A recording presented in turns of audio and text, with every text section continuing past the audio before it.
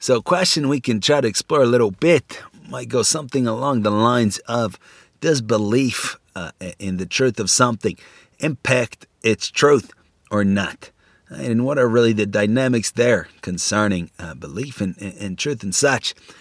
We might be tempted to give an easy answer that is suited to our given temperament and life approach and attitude.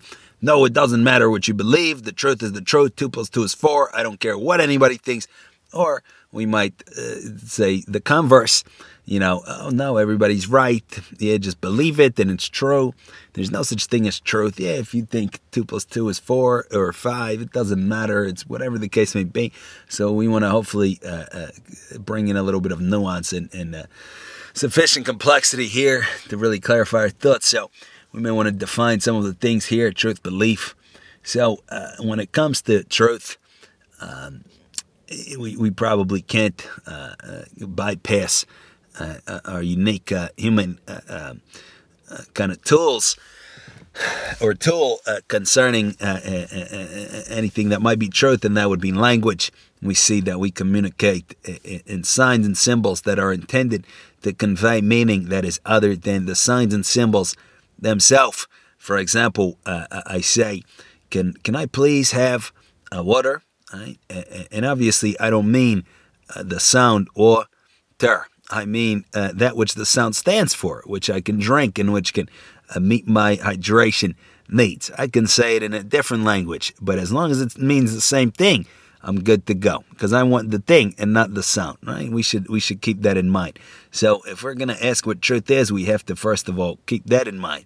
Truth cannot just be the language. There can be correct ways to use to assemble signs and symbols that are correct according to the textbook, and that could be what we mean by truth.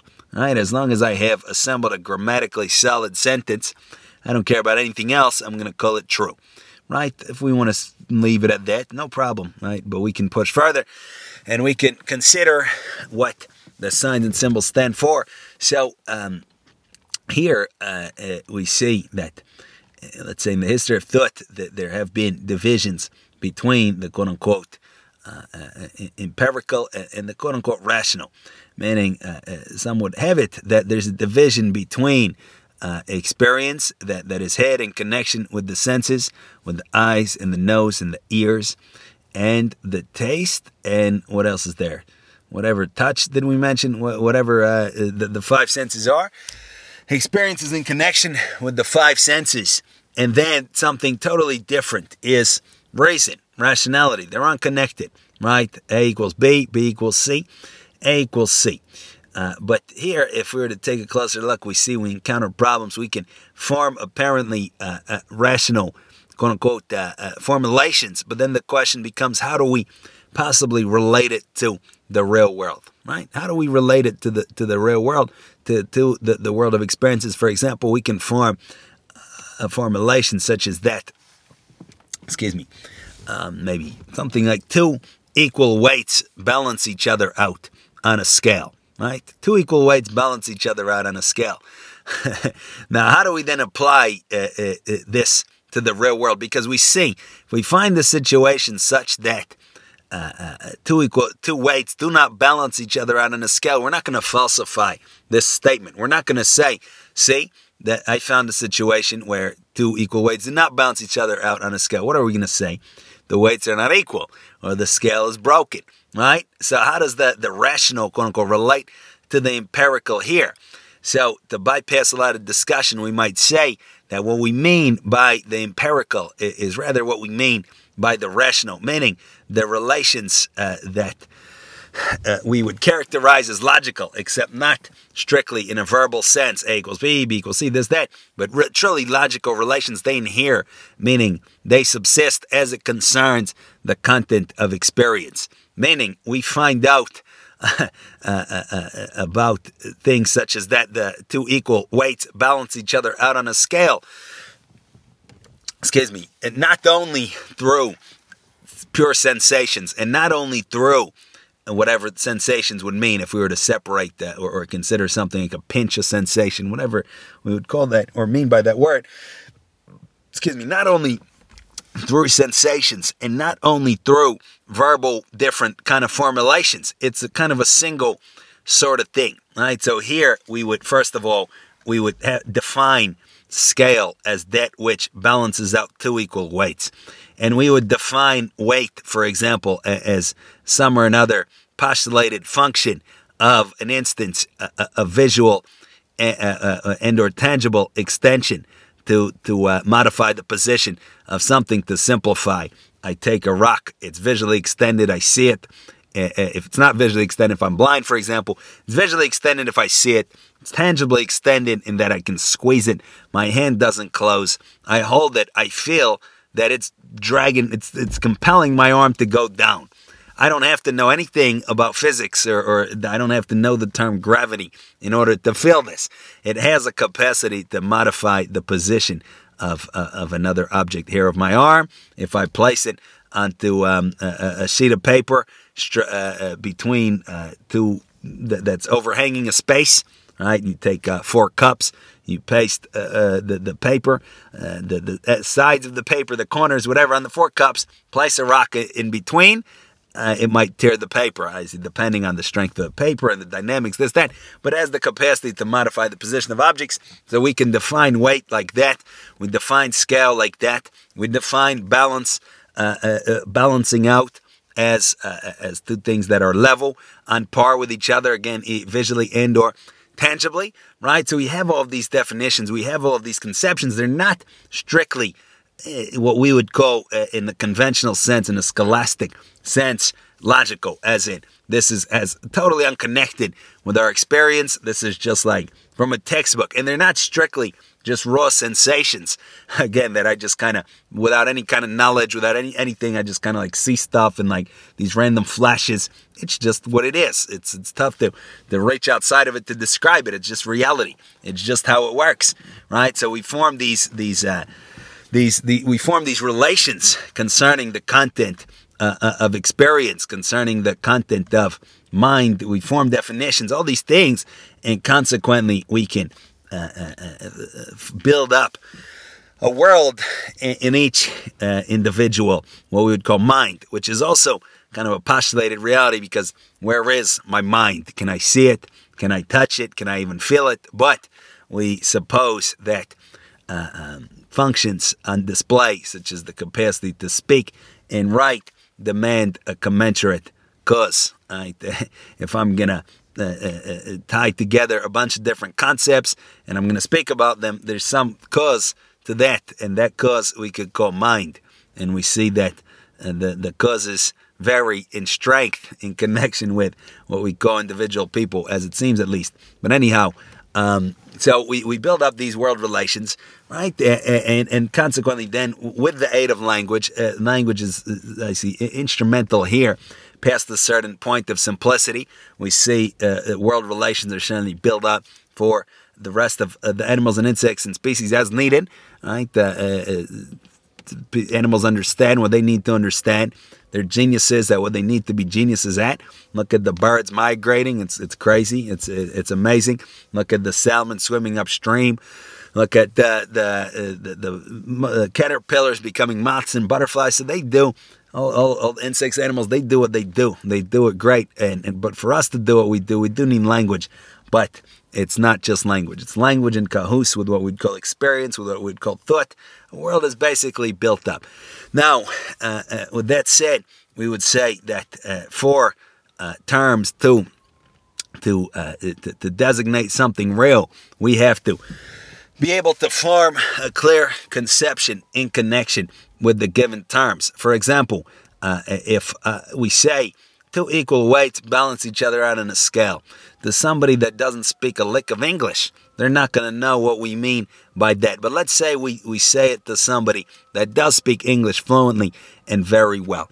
How does the person then begin to consider whether or not what we said is true?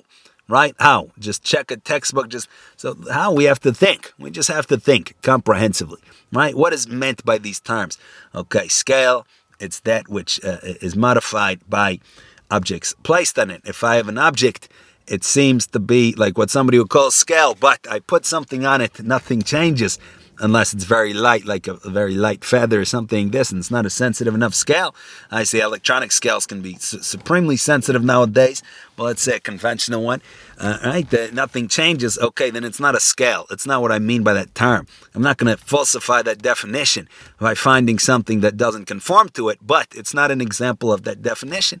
For example, if I find something that I define as grass, it doesn't mean the definition of a scale is falsified, but it means that I haven't found an example and experience of a scale, found an example of something else, what we mean by the term grass.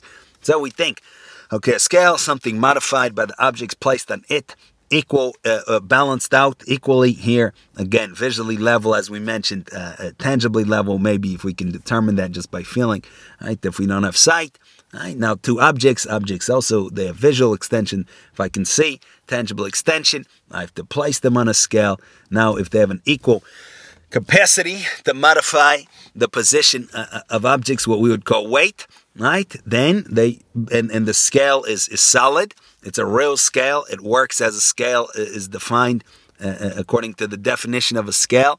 There's no other influences such as invisible strings or rust that changes, well, not necessarily rust, although maybe, but some kind of problem with the scale. Everything is clear. You put two equal, what we call weights on it, they're gonna balance out. If they don't, that's not a scale, or the weights are not equal. Again, this complicated assortment of definitions and experiences, however we would describe it and call it. All right, so now I've conceived something clearly, right? Whether we want to call it, it's not just a mental picture. It's not just a visualization, right? Like I just visualize a bunch of colors. It's what we could call thought, right? Again, it need not be definable in terms other than itself. We just need to do it. We need to experience it, and that's just what it is. All right, so we've clearly conceived something in connection with a statement like two equal weights balance each other out on a scale. And now that we've done that, we say, okay, these words used as they are, that they're capable of bringing to my mind a clear conception, right? And consequently, I affirm this statement. I say this is a valid statement, right? Now, let's say we switch it around and we say two equal weights do not balance each other out on a scale. We repeat the same process. Scale, that which is modified by weight, that which modifies the positions of, I see we're choosing here particular definitions. There's different ways to define weight, for example. But we're choosing particular functional definitions. Weight, that which modifies the positions of something else, of objects or of a scale. Equal weight or balance out, we already said, leveled out visually, tangibly. Equal weight means equal capacities to modify the position of what we define as a scale. So if we put two equal weights on what we define as a scale, no, they have to equal out. So the scale has to be balanced out. So if it's not balanced out, again, I cannot then claim that it's a scale that works and that the weights are equal. So consequently, the statement that two equal weights do not balance each other out on a scale, again, with a stipulation, no invisible strings, the scale is legit, all that is a false statement. Meaning, it brings to mind a conception that here is variant to, it's not only variant to what we would perceive, right? Because again, we could perceive something such as placing a huge boulder on one side of a scale and a feather on the other side of a scale, and we would see them balanced out because of some or another reason. Again, an invisible string, whatever the case may be. It's not just the pure perception, it's the whole process of comprehension and thought. The way that I would experience a scale with two equal weights is a way such that would be described by the term they balance each other out. A statement that they do not balance each other out contradicts that which would therein be experienced. Now, what is it that contradicts? Because we see that in order for words to have any sense at all, they have to bring to mind some kind of conception. If we ask, is the statement scale, balance, equal, yada yada, right? Just we randomly combine words, true or false. Then the thing to say is you've said nonsense. I don't know what to think of in connection with your terms. So what is it then that we're thinking of here? So we would say that terms have individual sense that are legitimate terms, and it's possible to mash them and recombine them in such a way that we can't think of anything at all. That's true. Again, is it true or false that sky down office yesterday square, right? Or right, is it true or false? I don't know. You just said a bunch of words, but also it's possible to say something that might have sense on first glance, but on second glance doesn't really have sense. Did you see the round square yesterday? If we don't really focus on, right, we're distracted. I'm texting, somebody asked me this, like, oh yeah, I saw it. But if we really think, wait a second, did you see, or will you see? That's even better, right? Will you see refers to the future. So already it's a probably saying, will you see something yesterday? What does that mean, right? A round square, what's a round square? How do I conceive round square? But it seems to make sense because the individual words make sense. Round makes sense, and square makes sense, and yesterday, and will you, and all these things. So we have to think, we look closer, or we think closer, wait a second, this whole thing doesn't make sense. Conversely, with the scale example, we can conceive what it means to not balance out, and we can conceive what it means to have equal weights. So consequently, we can kind of get the gist of what, excuse me, it's not even what somebody might mean because there's no clear conception here, but that is an interesting question. What is it that we would be negating here?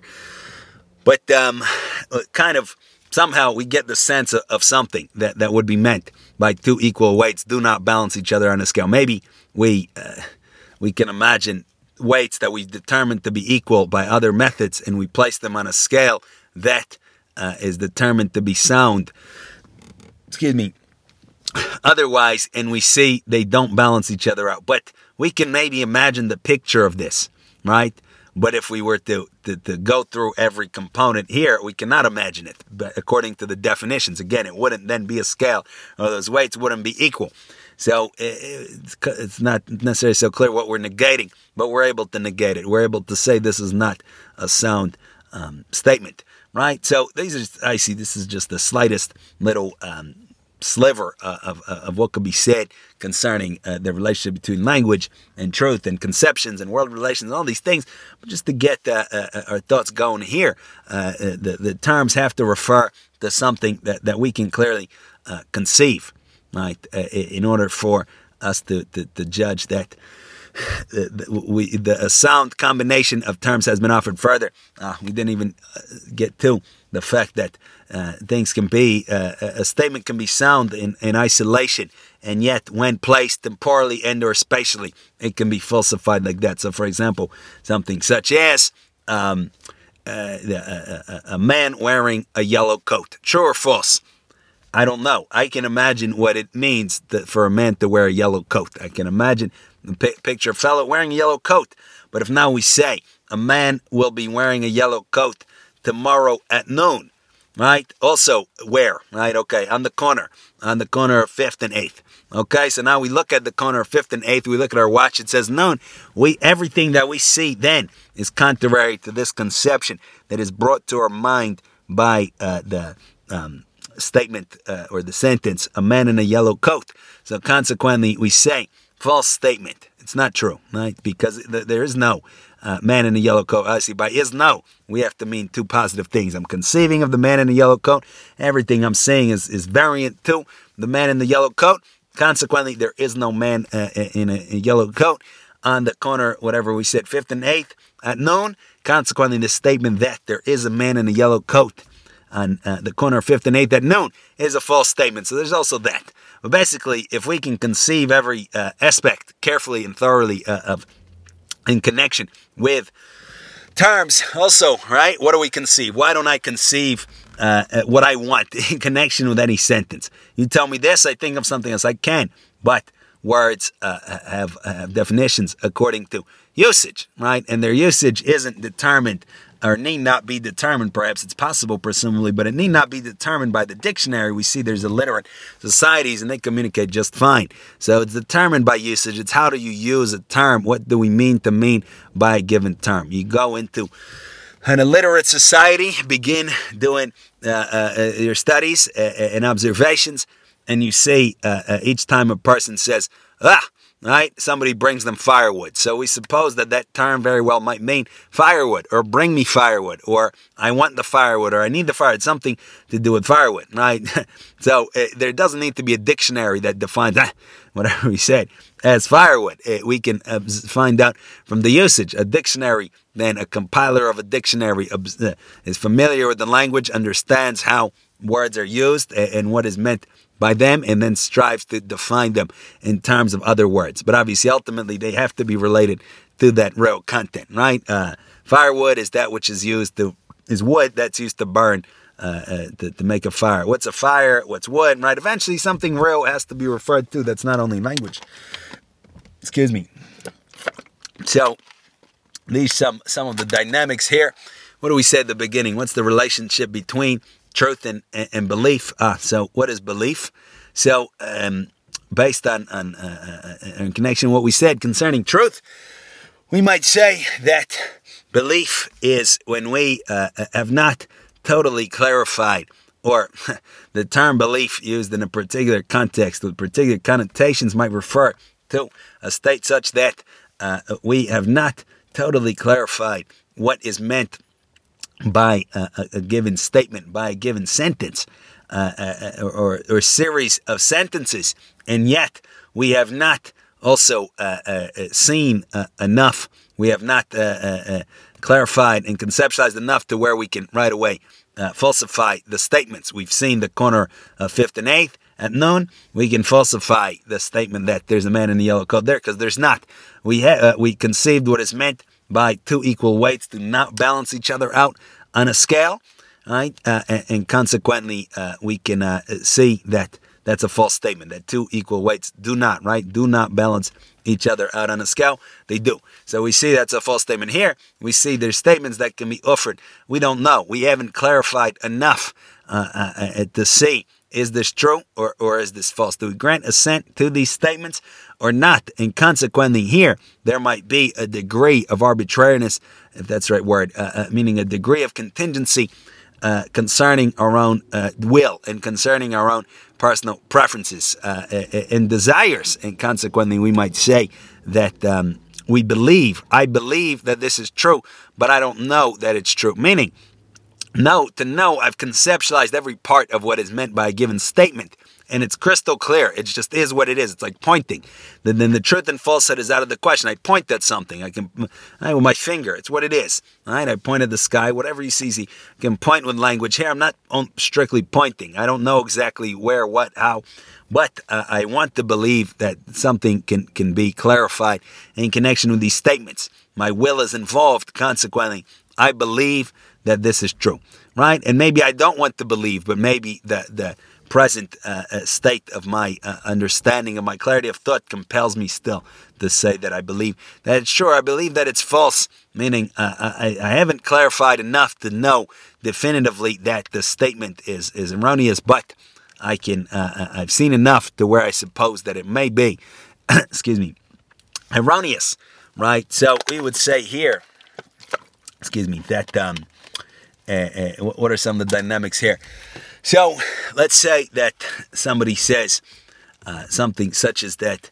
I believe that I believe that there are unicorns in the world, right? So a statement like this, that there are unicorns, the term unicorn would have to refer to some kind of real substance. If I say I believe there are blah, blah, blah in the world, I haven't said anything because I don't know, presumably, what that means. If I've defined it, I can define that to mean what we usually mean by the word apple. No problem. If I haven't defined it, and that's all that I've said, then it's not true, false, believe, not believe. I haven't said anything. But if I say something that I understand, such as I believe there's unicorns in the world, well, then I have referred to something. The word unicorn needs to refer to something. For example, a picture in my head of a horsey with a horn, right? But that naturally grows and is not just attached. Now, the statement, I believe there's unicorns in the world, would have to be further clarified to test it out. For example, I can say, given conditions such that I am not under the influence of drugs, of mind-altering substances. I am not suffering from various psychotic and delusionary type of situations. I am able to search the world and experience, have the experience of seeing and presumably then touching and carefully investigating and sufficiently clarifying that, for example, the horn is not attached, it's not a trick. I've taken all the necessary steps to determine that there is something, an animal commensurate to this picture that I have in my head of a horse with a horn. Right now, why do I say that I believe there's unicorns? Because, presumably, I haven't yet taken the steps needed so as to totally clarify that this is a sound, accurate statement. For example, if I say I believe there are horses in the world, how do I verify this statement where the word horse needs to refer to something? Again, we might say not just an image, because just a senseless image is other than a horse. There's a whole class of animals and many classifications and things like that. But basically, there's something that an experience possible that we can have that would be called that of experiencing a horse, and would be meant by the term horse in English. So if I say I believe there's a horse, I believe there's what is meant by that term. And if I can find that which is conventionally meant by that term, and I can touch it, I can make sure it's not plastic, it's not, a toy, whatever. I see it's a real horse. Okay, it's a true statement. So here, I haven't yet taken those steps, right? But my will is involved. I'm a little kid, let's say. Right? I've seen the unicorns in the cartoons, in the movies. I have a toy unicorn. I want to believe there's a unicorn. So technically, if I really wanted to be accurate, I would say I want to believe there's a unicorn. I don't know. I'm not going to say I believe there's a unicorn. I can just say I would like there to be unicorns in the world. That's really all that I could then say. But I could be a little bit sloppy and say I believe there's unicorns, meaning I postulate that. I propose that if I were to search the world, I would find something commensurate to this picture of a unicorn in my head. Right, not just a picture, as we mentioned, but a picture understood in particular terms, or in terms of particular categories and classifications. We show a picture of what a little kid could call a unicorn to a person that has never seen a horse. Nothing like that. It's like, what is this? I have no idea what this is. So it's not just a picture. It's a picture, again, understood in terms, this is a horse, or this is like a horse, and this is a horn that's growing out of it. The concept of something naturally being a part of the body is like an arm, as opposed to not naturally like a prosthetic arm. There's that, right? But we would be postulating that there's something like that, and we would say that upon sufficient empirical inquiry, right, I've asked every animal expert, is there a unicorn? Ma'am, sir, is there a unicorn? No. All right, I've searched the world. No. I can still say, because it's unlike a precise temporal spatial appropriation of a statement, such as with the example of the man in the yellow coat on the avenues, the two intersecting avenues at a given time. There's no real, right, there's a little corner that this person can be. Where else are they going to be? I can say maybe they're hiding underneath a manhole in the city. Maybe they're beneath, there's a subway system. They're in the sky, whatever. I roll these things out further. I say not beneath the street, not above, like right on that corner. That's it. It's not there. I can say invisibility cloak. Okay, not invisible. That's it. I've narrowed it down to something that can certainly be falsified. Statement is falsified if there's no man in the yellow coat at that hour or in that minute and in that place. Because the world is such a big place, I cannot, as a matter of principle, or as a matter of fact, not as a matter of principle. As a matter of principle, I could. As a matter of fact, practically speaking, I cannot investigate every corner of the world. Therefore, I cannot definitively rule out that there is a unicorn. And it might even be that there's fossils found of horses with horns. So it's not anything too crazy, even to postulate. But certainly, I can't definitively rule it out.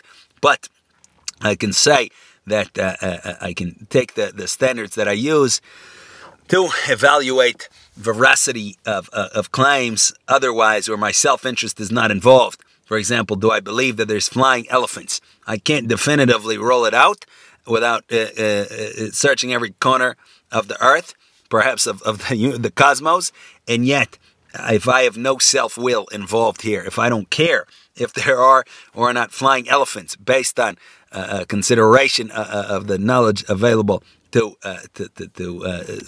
scientists, the scholars, the biologist and such, I'll say no, absolutely not. There's no such thing as flying elephants as far as I have any reason to think.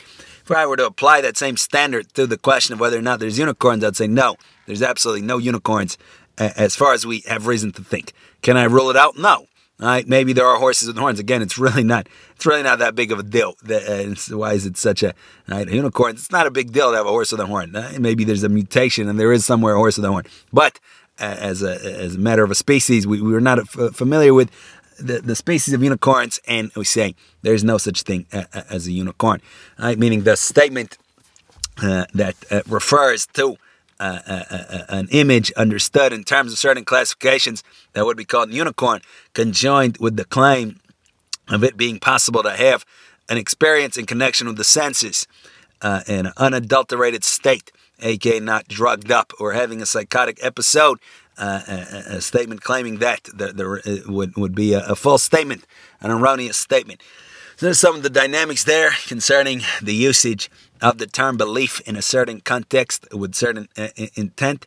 So we asked, does it matter at all what it is that I believe, or is what's true is true, and that's it. So we would say that, the answer that immediately pops in the mind is that there's certain things that are obviously contingent on belief. There's a class of realities that are contingent on belief. For example, if I believe that I will be able to do something, that very belief might help me do it better. If I don't believe, that very belief might not help me, might hurt me, right? So there's a class of these things. Other things, they're not contingent on my assessment of probability concerning the veracity of a statement that I make. For example, if I say that the statement two equal weights do not balance each other out on a scale, I believe it's true. That's a misuse of the word belief, because I can really clarify what is meant by the terms here according to conventional usage, and I can see that what is meant is variant to what would be experienced, and consequently, what is it that I'm believing? What am I even saying? Right? I believe that it is possible for me to fly if I flap my wings. Again, here perhaps, or if I flap my arms, as a person. Here, perhaps we can't rule it out in the same way we can't rule out that there's a unicorn, right? But, actually, in fact, if we have sufficiently clarified the rules governing aerodynamics and governing the possibility of escaping Earth, then we may be able to rule it out definitively. And it would also be just absurd to say, I believe that this is a possibility. Other things, right, I believe that it's possible to get into a piece of metal and to, in a few hours, land thousands of miles away, more than a few, maybe 10 hours, whatever, land on a different continent. I got into the piece of metal on the North American continent, and then I landed on the European continent. Before a certain time in history, this would be as absurd as anything else. After a certain point, the Wright brothers in further progress, it's not absurd. It's the reality on the ground. People that grew up with it might not even question it. Well, of course, obviously, this can be done. So here we see also, because prior to a certain point, all of the dynamics were not clarified. It wasn't clear that this flight is impossible. It wasn't clear that it was against all known rules, governing the physical world. We most certainly cannot just say this is impossible. This is erroneous to say I believe it. And here, belief would absolutely impact the probability of such a thing ever coming about, because certain people believed it. Again, believe the best known ones are the Wright brothers, perhaps amongst others. I have to research it. Because certain people believed it, it became a reality. If something is possible, if it's conceivable, clearly, not just ambiguous, I can really clearly conceive what I'm talking about. And then I can study the empirical world, the world of experience, and I can see that what I conceive does not, on principle, violate the rules of experience. Then, as known now, then I can say, I believe that this will one day happen, or I believe that it's possible. And if I work hard enough, then maybe it'll get done. Right now, we don't have, let's say, Humans are not traveling to the different planets. Yet there's obviously entrepreneurs that have conceived clearly what that would be like. People getting tickets and paying me a lot of money, hopefully, getting on board, and then the spaceship going into space and landing there. All right? I've conceived that it doesn't violate empirical laws. It's not just something I can dream up at night, but that's not in connection with the way that our physical reality works. I can dream up at night, whatever. That's conceivable still. It still has to be conceivable, but it can be in violation of the rules, right? I can jump up and I can just go horizontally, and then vertical, like crazy movements, who knows, right? That would be in violation of what we find in the real world. So it's not in violation, and consequently, a person is, well within their right of saying, I believe this is possible, and one day people will be flying to these different planets, right? On the other hand, there's many statements that we can make out of our self-will, out of our desires to be opinionated and to say something outrageous or something that we cannot clearly conceive what they mean. But it may seem that way. And here we also say, I believe. For example, people might say, I believe that one day, staying on the future theme, I believe that one day robots will be conscious, quote unquote. So here, chances are I haven't clearly defined what I mean by consciousness, and I haven't clearly defined what I mean by the term robot and all of this. And consequently, I'm not really saying anything at all. I'm saying I believe, blah, blah, blah. It's just words that have some kind of ambiguous emotional connotations, right? Consciousness, like something like I'm awake or I'm like knocked out. Robots, like the movie, that movie, this movie, the electronics, this, that. And I'm just combining these terms, and this sounds like something I want to say. So that's a little bit different than, insofar as it is a bogus statement, which we certainly would insist that at present that it is, as it so happens, just not the point, but just as it so happens, that would be different than a claim such as that I believe that one day we will be able to fly to a different planet and bring people there, if that doesn't violate any known rules. Further, obviously, our grasp of the rules governing experience is not always rock solid. Sometimes it's pretty tenuous. Sometimes we're ignorant entirely, right, concerning some of those rules, and consequently also we may not have a totally clear picture of what is possible, right? We see that speculative physicists, aka theoretical physicists, are glad to offer many, many different hypotheses concerning possibilities of the future. Wormhole, black hole, space travel, this, that. But here, again, if we want to not just throw out terms, we have to clarify exactly what does it mean to have a physical theory. What does it mean to have a physical law? What does it mean to interact with our experience? What is the relation of the mathematical world image that physics functions within and in our actual on-the-ground experiences? We'd have to clarify all of that, which can take a lifetime, right, before we would want to say, I believe or I don't believe. So consequently, the best bet sometimes might be not to say I believe or I don't believe this and that, but to say, based on my present knowledge, it doesn't seem to me that we can unequivocally rule out this option. Or, based on my present knowledge, it seems to me that this is a viable option in the future, right? So that's another aspect here of belief, right? But obviously we can go on and on: knowledge, belief, truth, falsehood, all these topics.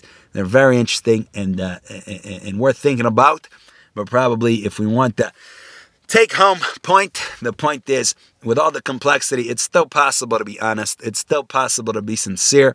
It's still possible to really try to know what it is that we're saying to the best of our limited abilities, to use words as precisely and clearly and concisely as we can, and consequently maximize our uniquely human potentialities for rational thought, all right, which is probably to our ultimate self-interest. So we can think about it. Thank you for listening.